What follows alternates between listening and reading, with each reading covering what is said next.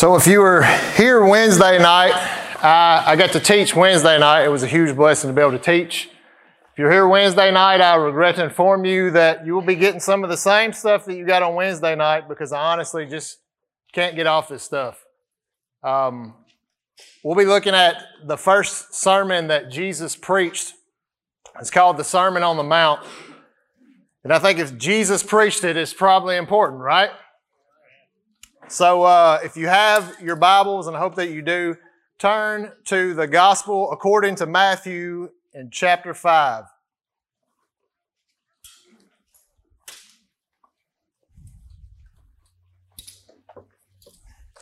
And as you're turning there, if you will stand for the reading of God's Word.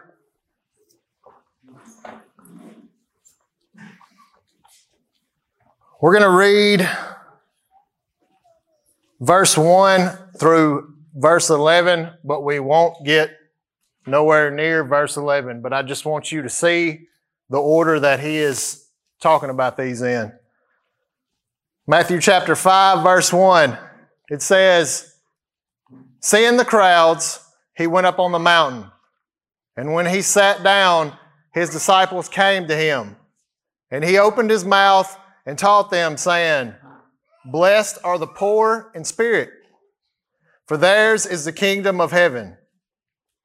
Blessed are those who mourn, for they shall be comforted. Blessed are the meek, for they shall inherit the earth. Blessed are those who hunger and thirst for righteousness, for they shall be satisfied. Blessed are the merciful, for they shall receive mercy. Blessed are the pure in heart, for they shall see God. Blessed are the peacemakers, for they shall be called sons of God. Blessed are those who are persecuted for righteousness' sake, for theirs is the kingdom of heaven. Blessed are you when others revile you and persecute you and utter all kinds of evil against you falsely on my account. Rejoice and be glad, for your reward is in heaven. For so they persecuted the prophets who were before you." Let's pray. Father God, we're so thankful to gather here today, Lord, to open your word. Lord, I pray that our hearts and our minds would be open to hear you speak to us through your word. Father, I pray that you set any emotion I have to the side, Lord, and I would only preach the things that you have here laid in front of us. And Lord, I pray that if there's anyone in the crowd who does not trust Jesus as their Savior today, Lord, today would be the day you would open their eyes. Father, we're thankful for your grace and your mercy on our lives, and we just continue to lift those up who are going through sickness, through loss right now. Father, thank you. In Jesus' name, amen. You can be seated. Matthew chapter 5, verses 3 through 12 are what is referred to as the Beatitudes. I'm sure you've probably seen that word if you've opened your Bible before and been in this part. Beatitudes is a Latin name referring to a state of happiness or bliss. This is basically Jesus' introduction into his sermon.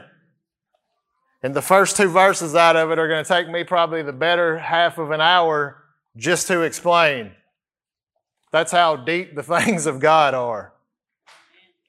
Jesus presents here the possibility of being happy. Who in here wants to be happy? Nobody is really going to say, I don't want to be happy, right? Happy is a good feeling. Jack's still raising his hand in the back. He wants to be happy. But this is not a happiness that is based on a circumstance. And if we're all honest, most of the time, when you're going through a hard time, happiness is as far away from you as it could possibly be. Usually it's when everything happens good in my life, or when I get that job that I've been trying to get, or I got that raise that makes me happy, right? But this is not the happiness that we're talking about here. This is not a natural happiness. This is something that God can only give us. So it would be a divinely granted happiness. We can't obtain it ourselves. Verse 3 says, "Blessed are the poor in spirit, for theirs is the kingdom of God," or the kingdom of heaven. This phrase right here is the very first beatitude that Jesus talks about, because this is the key to everything. If you're taking notes, write that down. This verse is the key to everything. Everything that follows. Without this thing, without obtaining this, none of the rest of it applies to us. There is a purpose to the order of these Beatitudes, like I said. Jesus does not put them in this order accidentally. The writer does not write them down in this order accidentally. The Holy Spirit led the writer to write them down in this exact order. So we look at the very first one and we say, "Blessed are the poor in spirit, for theirs is the kingdom of heaven." What about if they're not poor in spirit? Theirs is not the kingdom of heaven. There is no one in heaven right now who is not poor in spirit, nor will there be anyone in heaven who goes that is not poor in spirit. So this is probably something we need to understand, probably something very important we need to know. What does it mean to be poor in spirit? And it's the basic characteristic of a Christian. All the other characteristics that he lists follow this. We will see that it really means an emptying. For something to be filled, first it has to be made empty. In a person's life, when they come in contact with the gospel, when they hear the gospel, when they understand the gospel, when they believe the gospel, there's basically two things that happen. Those who are in here that have been born again, you can probably attest to this. There is a lowering, and then there's a raising up. There's conviction that always comes before conversion. The gospel condemns us before it frees us. Before we go on, I'd like for you to see this same teaching in a parallel verse in Luke chapter 6, verse 20.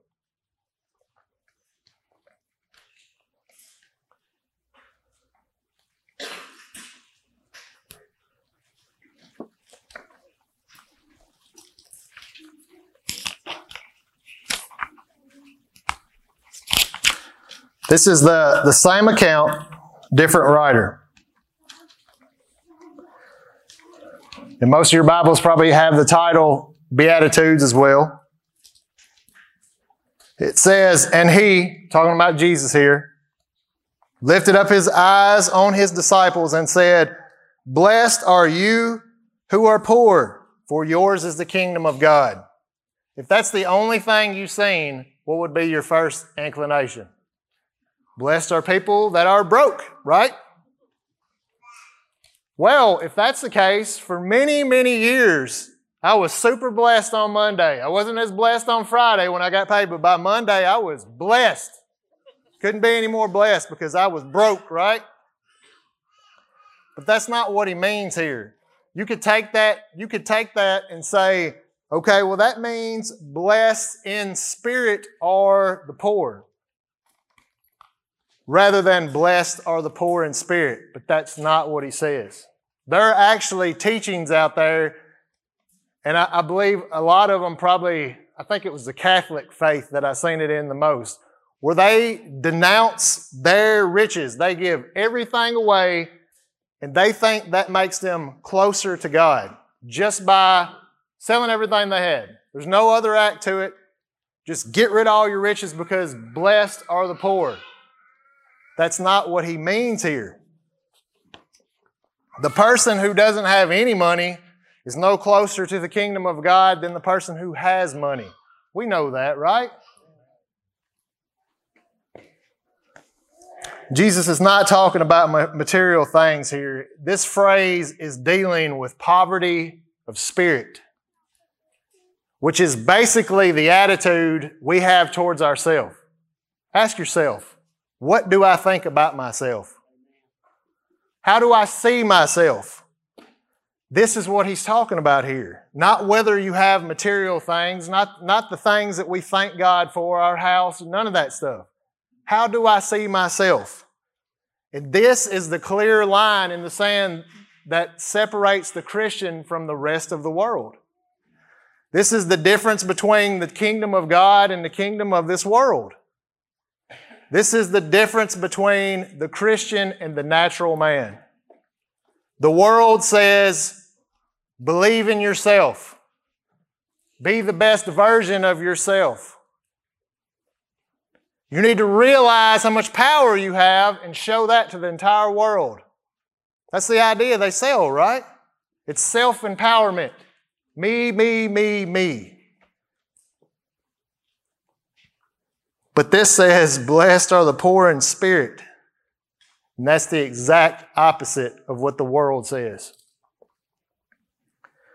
One of the old hymns written by Charles Wesley, it's called Jesus, Lover of My Soul. Probably very few will know what I'm talking about, but there's a verse in there that says, just and holy is thy name. I am all unrighteousness. False and full of sin I am. Thou art of truth and grace. A man years later poked fun at that song. And he basically said, who in their right mind would go to a job interview and say to that person they want that job from, I am all unrighteousness, full of falsehood and sin am I. Who would do that? Nobody. But we're not talking about how we stand before men. We're talking about how we stand before God. That is what is important. This word poor here in the original language is pronounced tohas. It means to shrink or crouch, lower yourself to the ground. It was normally used to describe the stance of a beggar. And a beggar back then, the way they stood was basically to get down in a corner somewhere and put one hand out, and with their other hand, they covered their face because they were so ashamed of where they were at. Does that make sense? That this is the word that he uses? This is not the normal word for poverty in the Bible. This is something totally different. Being poor in spirit means we understand, we recognize how lost we would be, how hopeless, how helpless we are apart from Jesus. Being poor in spirit means that we see our spiritual poverty. We have complete dependence on God. It's not an outwardly act like the beggar. It's inwardly. It's an honest humility, not a pretend humility. It describes a person as Isaiah 66:2 says, all these things my hand, this is the Lord talking, all these things my hand has made. And so all things came to be, declares the Lord. But this is the one to whom I will look. He who is humble and contrite in spirit and trembles at my word. It's the person that Psalm 34:18 describes. The Lord is near to the brokenhearted and saves the crushed in spirit. You see a contrast of this. You want to know what the difference between a poor spirit and a prideful spirit looks like? Luke 18, starting in verse 9. This is the parable of the Pharisee and the tax collector. He also told this parable to some who trusted Jesus in themselves that they were righteous. Jesus told this parable to those who trusted in themselves that they were righteous and treated others with contempt.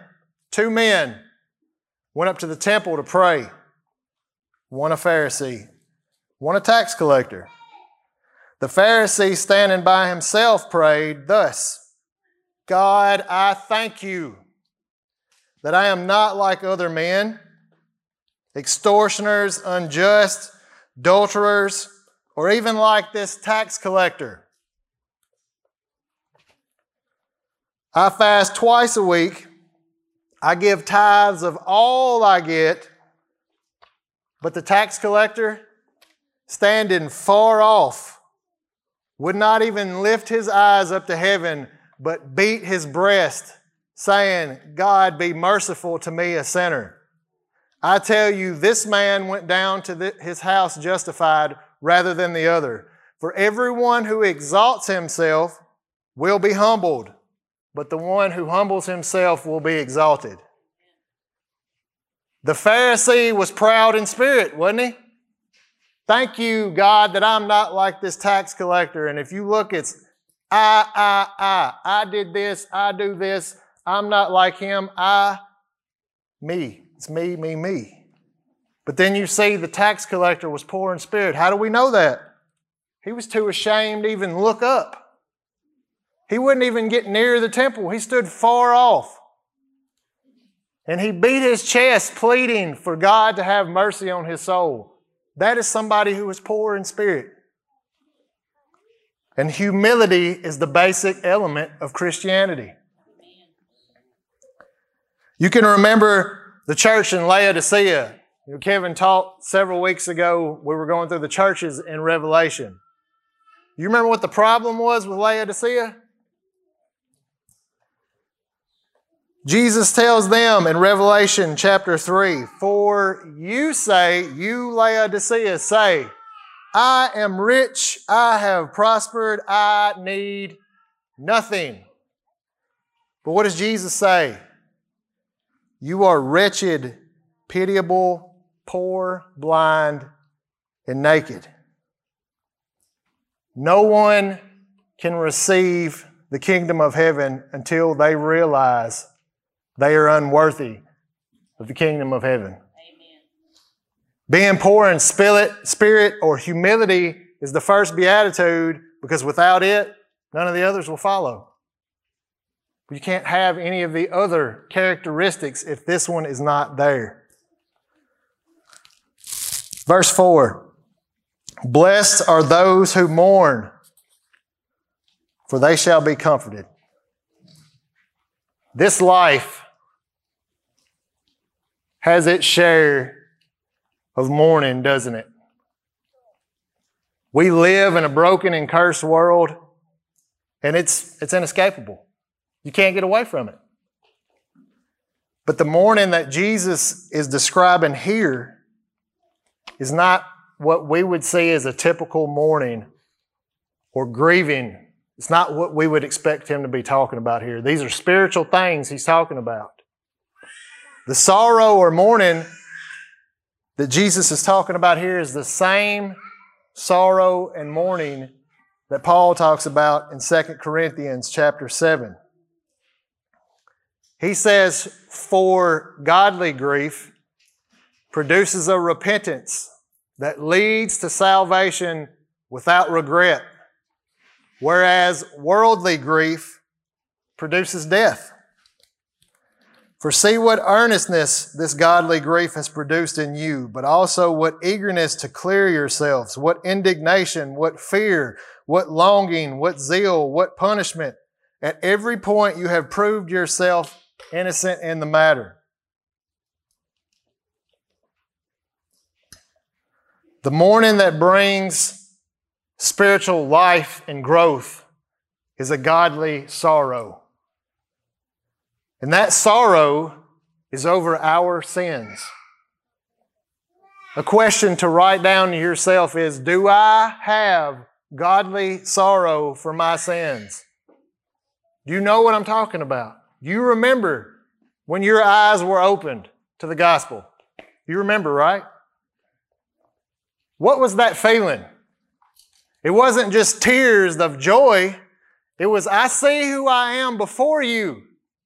And I feel like garbage, like trash, because I have sinned against you. and I can't do anything but cry because I've got nothing to say for myself. That is godly sorrow. Now, since you have been saved, how many of us go every day and don't sin? Is our sin any less than it was before we were saved? It's paid for, no doubt. The past, the present, the future sins are paid for if you are a born-again Christian. But we're still sinning against God, right? I found in my life that I have came to a dangerous point at times where I took God's grace for granted. I thought it's paid for. I don't have to repent of all this. I mean, He doesn't care. I'm saved, right? That's not the attitude we should have, though. He's not any different after He saves us than before He saved us. We still sin against Him. We should still have godly sorrow the same way, probably even more, because now we see how serious our sin is, right? When we were living in the world, it didn't matter until your eyes were open, did it? The Bible says Job was blameless, upright, he feared God, and he turned away from evil, right? Sounds like a pretty fine man. But you know, Job had a lesson to learn too. Only God, after God had taken or allowed Satan to take everything that Job had, everything but his wife. And what did his wife do for him? Was she comforting, or did she tell him, die and curse God, right? And his friends, they were good, right? They were by his side. They told him, you're just sinning. Something's wrong in your life. And he had everything taken from him. So you think God would look down and comfort, but Job gets to a point where he questions God. What are you doing, right? And you remember what God said? Nope, you can't remember it all because it's about this long. He taught Job a lesson out of a tornado in a storm. And it's just like, you read that and he's just driving Job in the ground. And you're like, oh man, he's taking a beating, right? But at the end of it all, what did Job say? Job 42, chapter 42, verses 5 through 6. He said, I had heard of you by the hearing of my ear, but now I see you. Therefore, I despise myself and repent in dust and ashes. Job seen who he was before God, right? I mean, he really seen who he was before God. God let him have it. And he couldn't do anything but repent and bow down in dust and ashes. That is being poor in spirit. That is godly sorrow. Happiness does not come through the act of mourning. It comes from the forgiveness that God offers afterward. God's forgiveness for our sin creates that happiness. You know what that feels like, right? When you know you've been forgiven and that weight has been lifted, you can't do anything but smile. Wow, I'm not carrying this anymore. But you know, those who do not mourn over their sin, that happiness is locked out. Who doesn't want to be happy? We see commands like in James chapter 4. He says, draw near to God, and He will draw near to you. Cleanse your hands, you sinners, and purify your hearts, you double-minded. Be wretched and mourn and weep. Let your laughter be turned to mourning and your joy to gloom. Humble yourselves before the Lord, and He will exalt you. It would appear that a faithful child of God is constantly broken over their sinfulness. If we're never without sin, it should look like we're constantly broken over our sin, right? It should be a constant repentance because I'm constantly sinning.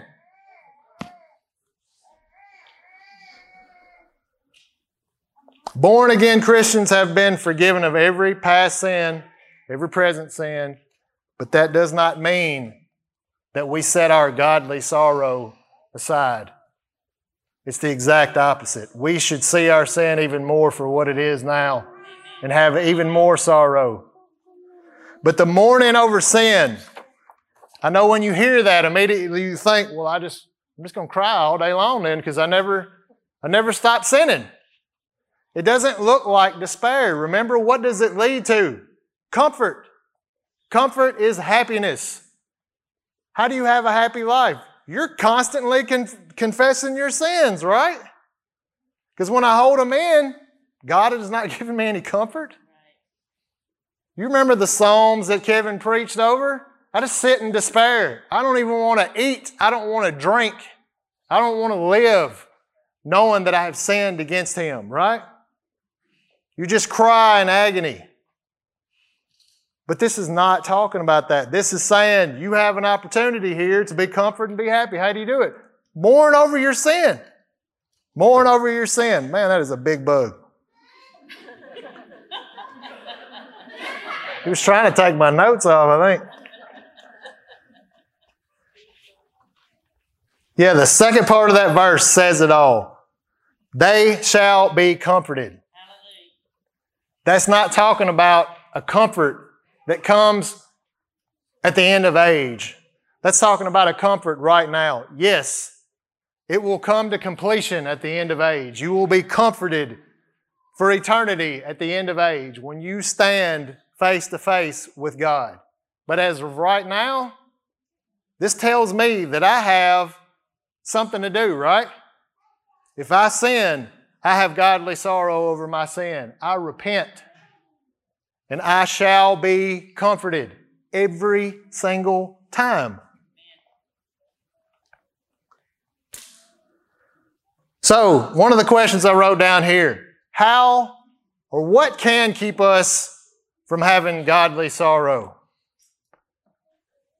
How about the love of sin in general? Y'all know what I'm talking about. That sin that you hold on to so tight because you love it more than you care about the seriousness of it. You just cling to it. You can't let go of it. That's what the love of sin is. We've all felt that at some point in our life. Or how about putting yourself outside of God's grace? Or believing there is no hope for you whatsoever. Anybody ever been there? He can't help me. I'm too far gone, right? Jeremiah chapter 18. God is saying here, but they say, that is in vain. We will follow our own plans. And will everyone act according to the stubbornness of his heart? This is the person that believes that they are just destined to sin. That's who I am. I'm just destined to sin, and God has given up on me, so I'm going to give up on God. That's a dangerous place to be. And procrastination is just as foolish and dangerous as that is. How many people do you know of, or have you been there yourself, and you say, maybe one day I'll get my life right with God. Maybe one day I'll let that sin go, but not right now. But what warning do we get in James chapter 4?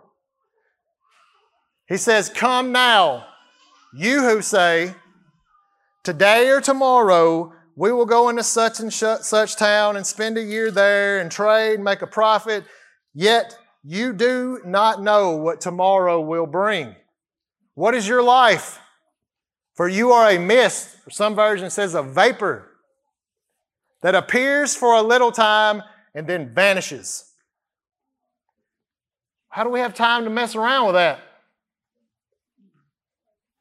If you have sin today, if you don't know Jesus today, How do you have time to mess around with that? Are you promised tomorrow? Are you promised to walk out that door? None of us are. None of us. Why put it off? And then I asked the question, what helps us live a life of repentance? This right here. You want to know what it feels like to live in sin? You want to know how dangerous it is? You want to know the agony? Read this book right here, because there is plenty of people in here that are in your same shoes right now. Whether you're living in sin, whether you're confessing your sin, you will see every type of person in this book. And you learn. Wisdom is learning from something, right? Sometimes wisdom is learning from your own mistakes, but sometimes wisdom is looking at something and saying, okay, he ended up here. Why do I think I'm not going to if I don't confess my sin, if I don't let this go now?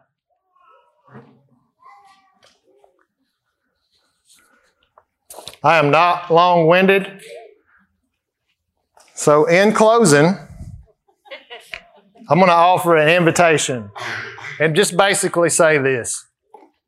Those who enter the kingdom are those who are spiritually bankrupt.